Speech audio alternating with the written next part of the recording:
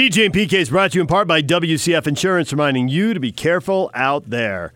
Time to talk Pac-12 title game now with Yogi Roth from the Pac-12 Network. He joins us on the Sprint special guest line. Get an iPhone 11 when you activate a new line of service with a Flex Lease and eligible trade. And now through December 5, visit the Sprint store nearest you. Yogi, good morning. Good morning indeed. How you doing? Good. Utah or Oregon? Who you got in the title game? Let's get right to the chase. Well, I've gone with Utah since the spring. You know, I remember going to spring practice, and I thought they reminded me of the teams that we had at SC with the defense they had, everybody going to the NFL, how many talented players that they had, and how they practiced. So I'm going to stick with that. You know, and having called Oregon over the weekend against Oregon State, you know, they got to play much better if they're going to want to have a chance in this game. Did we see something that the Devils did in beating Oregon that the Utes can use in trying to do the same this week? Well, it was a big explosive plays to me is why Arizona State won that game. I don't think that's going to happen. You know, I think that secondary gets way too much pride, and having been there over the weekend, they stayed on top of Isaiah Hodgins. He didn't have a catch on the whole first half. They only threw it to him once, and it was nullified by a penalty, so technically they didn't go to one time in the entire first half. So I don't think they'll get beat deep. I think Oregon State at times, they had a little success running the football and success throwing intermediate routes, but I think overall for Utah, what they do offensively just keeps everybody off balance. You know, much like Oregon State, you know, challenge for Oregon State, Jake Luton didn't play. So I think that right now they just got to play their game. They got to run the football. It's deep play action pass. It's the zone read game. It's the boot game. It's the options. All the stuff that's just in their package. So that's what I think. And really, it's defensively. But can they shut them down? And Oregon State had a lot of success. Justin Herbert did not play his best game, and that offense did not play their best game. Okay, I feel like they haven't played their best game since they beat USC. They looked spectacular and really put it on the Trojans that night. But the last three games, they don't pass the eyeball test. And obviously they lost one of them to ASU. Yeah, I think that's fair. You know, coming off their bye, you know, they smoked Arizona. And then you referenced the ASU game.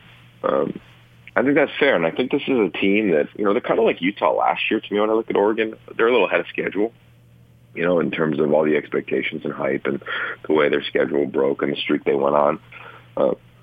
You know, and obviously they have a talented quarterback in Justin Herbert. But overall, I mean, let's not forget this program a few years ago was 4 wins, 7 wins, 9 wins, now 10 wins playing for the opportunity to go to the Rose Bowl. So with that being said, yeah, they got to find their swag back a little bit.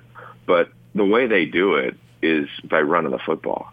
You know, the way they do it is with this offensive line. You know, they run the pistol, and that's going to be hard for Utah to defend. You know, I'm going to do a draw on Friday night, and we're going to have a pregame show at the site of the game in Santa Clara. And the first play I'm probably going to draw is a similar one against Arizona State when it's Lucky Fotu, right behind him is Francis Bernard, right behind him is Julian Blackman. And it's a blitz right at the A-gap, right over the center, and you just try to kind of set the tone for the game. The problem is when you're in the pistol, which is the running back directly behind the quarterback in a shotgun, is that it slows down all your pressures because you can't blitz the back anymore. So to nerd out a little bit, the back, when Zach Moss is on one side of Tyler Huntley or the other, you got the ability to blitz one side or the other, and there's tendencies there. You can get to the quarterback easier. Just things happen faster. When he's directly behind the quarterback, everything you have to pause for a second.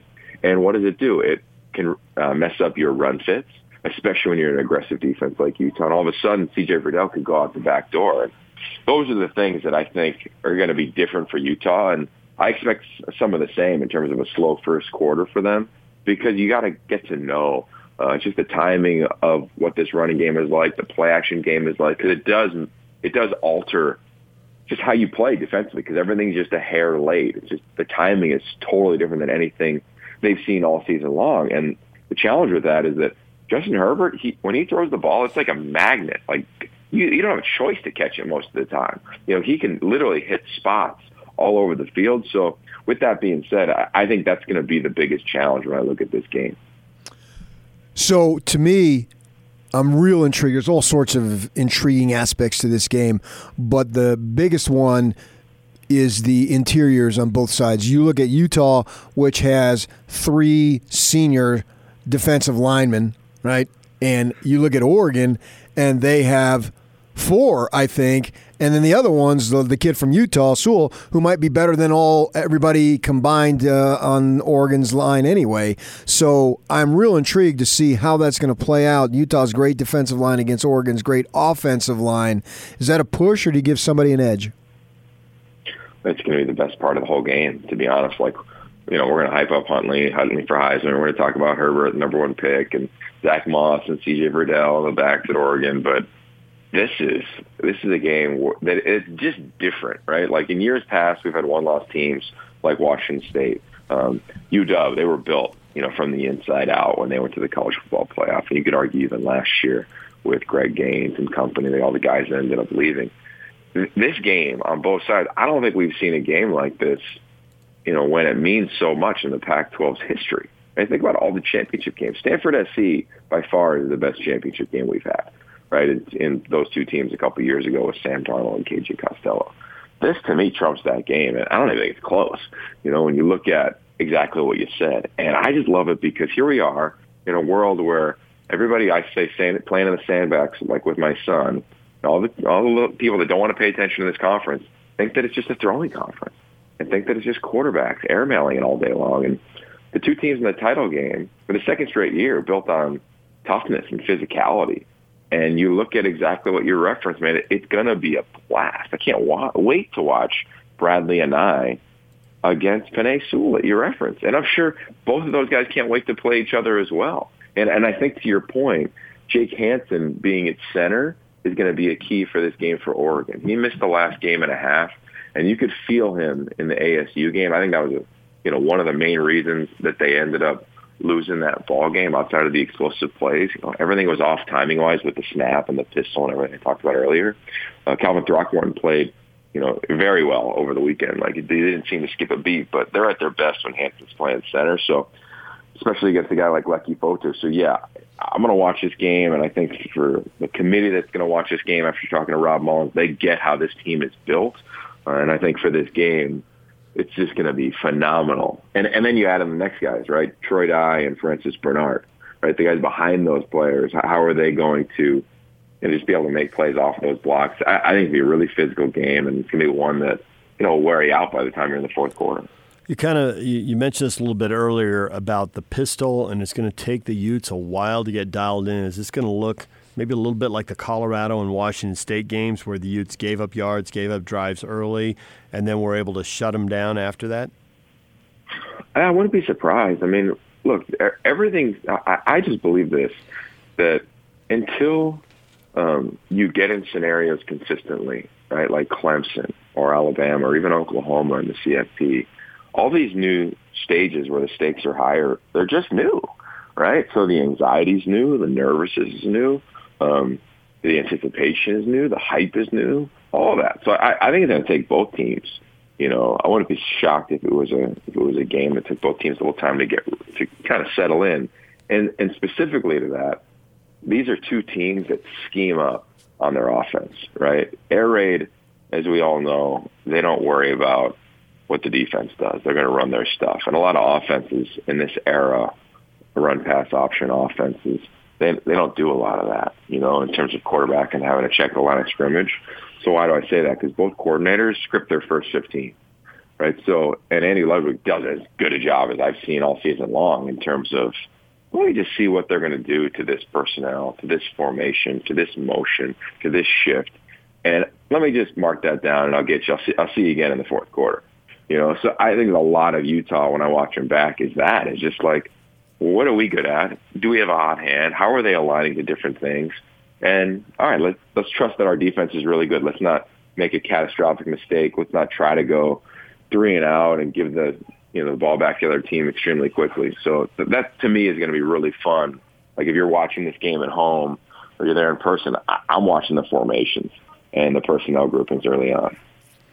So, Yogi, when I look at Utah getting into the playoff, I look at Oklahoma as being its number one threat, and I base it on star power, reputation in terms of historical nature of Oklahoma's program versus Utah, star power being Jalen Hurts, Lincoln Riley, and then if I go scheduling, I've got to give the advantage overall to Oklahoma.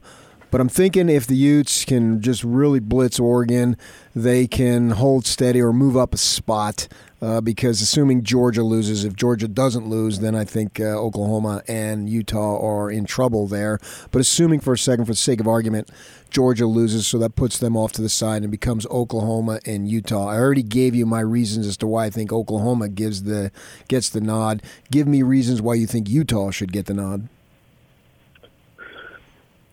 Yeah, well, I really think it's pretty simple. And I don't know if you guys saw it, but Rob Mullins, the chair of the committee and the AD at Oregon, came on our set on Saturday. The pregame show was at the Civil War. And I asked him point blank about the Pac-12 brand in the room, to that point. Because that's every radio show in Big 12 country, in the SEC, and the East Coast is saying that today. Right? When you look at the math, when you look at the schedule, strength of schedule, I get the argument, especially when you look at the final game, being, where Baylor is presumably going to be ranked. But I just go back to what he said, and he said they recognize, and he said it very clearly, how good of a team Utah is. How they're built with their offense and defense, for all the stuff that we've referenced. So I say that because I think it's going to be one of these things where you come down to it. I think it's close enough on all the things you referenced that it's going to come down, and they've said this many times in the brief history of the committee, comes down to the football people in the room. And the football people in the room saying, Utah's just a better team. Right? So, and then here's some facts to back it up. 5 of the last 6 games that Oklahoma's played in, they've won by 1 score or less. 3 of the last 5 Baylor's played in, they've won by 1 score or less. Utah has 1 game all year they've won by 1 score or less, and it's on the road against UW. Yeah. So I don't think anybody's going to slap around and say, they don't respect him, right? Like Washington's program is much more respected than Iowa State or Texas Tech or other schools that you might have similar records, or Kansas State in that conference. So I say that, and I'm really not stressing that much because I think Oregon's going to move up, right? So at worst they're 13th, they're probably 12 tomorrow night, and we'll see where Baylor and Oklahoma are ranked. But I just think that it's so muddy between 6 and you could argue 15 that you're splitting hairs. And I think if the committee's trying to be politically correct, or if they're trying to do things just based on math, then yeah, Oklahoma's going to get in or Baylor's going to get in. But that's we already had that. That's called the BCS era, right? When everything was based on math. So based on an unemotional take and watching every snap this year, I think they're going to come down and say Utah's just a better team. And the way they've dominated teams, I don't think they need to dominate Oregon. I think that argument is not accurate. I think they just got to play clean and prove that they can compete among those other 3 undefeated that we would presume. So I would think that if you're a Ute fan, the argument you would hate in the room is that that the Utes against ranked teams, assuming they beat Oregon, they'll be 1-1. And if Oklahoma wins, depending on whether Oklahoma State remains ranked or not, Oklahoma's going to be 2-0 or 3-0. So you think the eyeball test and the Utes are better trumps that stat? Because that stat would seem to be Oklahoma's best argument. I think that's BS based on Arizona State beat Oregon, right? Arizona State's not going to be ranked. Oregon smacked Arizona State, and I called that game.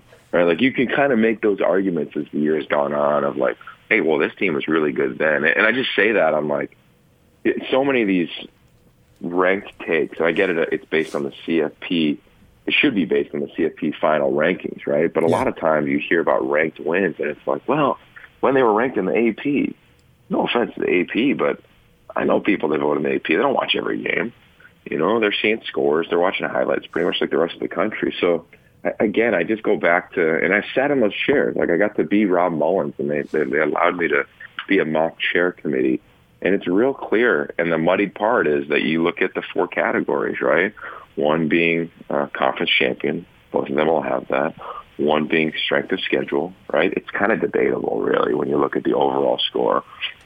Look at common opponents, which the one in this one is UCLA. And if it goes anybody's way, it would go Utah, right? So there's a metric there.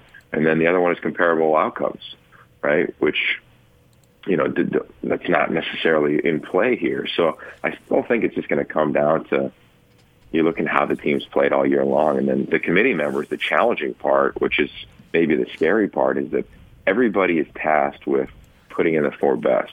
But four best is defined by each individual member.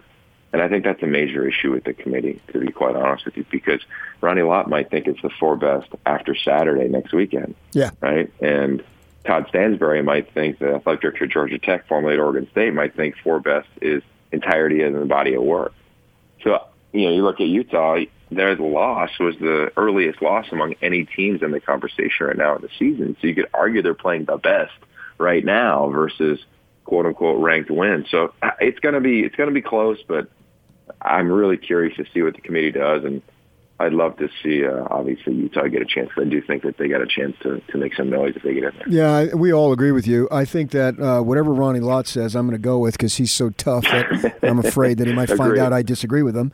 So, but I find it curious I think that Utah needs to put it on Oregon. You disagreed with that, said that's inaccurate. You're not going by margin of victory, but yet you go margin of victory in stating the case against Oklahoma by saying that, well, they only had one score wins.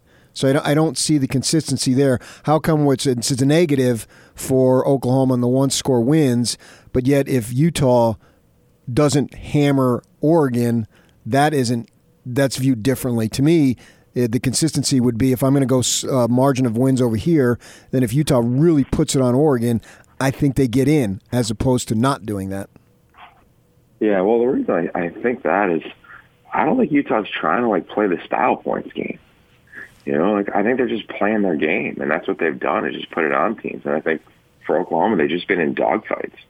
That's just kind of their reality. So if Utah's in a tight game against a top, whatever, let's just call it top 14 team that everybody thought was going to the CFP until a week and a half ago, by the time the airing of the rankings conclude, then to me that's the challenging part, I guess, that I have. When you look at Oregon was number 5 team in the country, everybody had them pegged for the title, and now all of a sudden, if it's a close game in the title, we're going to say Oregon's not a talented team. We're going to say, well, Utah needed to smash them. It's not like they're playing. It's not like it's Oregon, Arizona a couple years ago. I don't think it's going to be that game.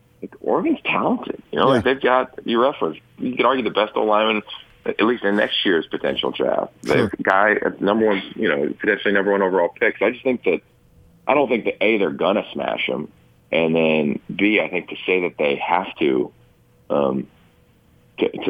put up style points over Oklahoma, who's going to play a Baylor team, and neither one of those teams have been dominant all year long. I just think that you're not paying, not you, but I think fundamentally that argument would state that a voter isn't paying attention to what Oregon's done all year. I don't think they need to. I don't think they need to hammer Oregon. I'm not saying that, but I'm saying if they do, I think that should be enough to get them in.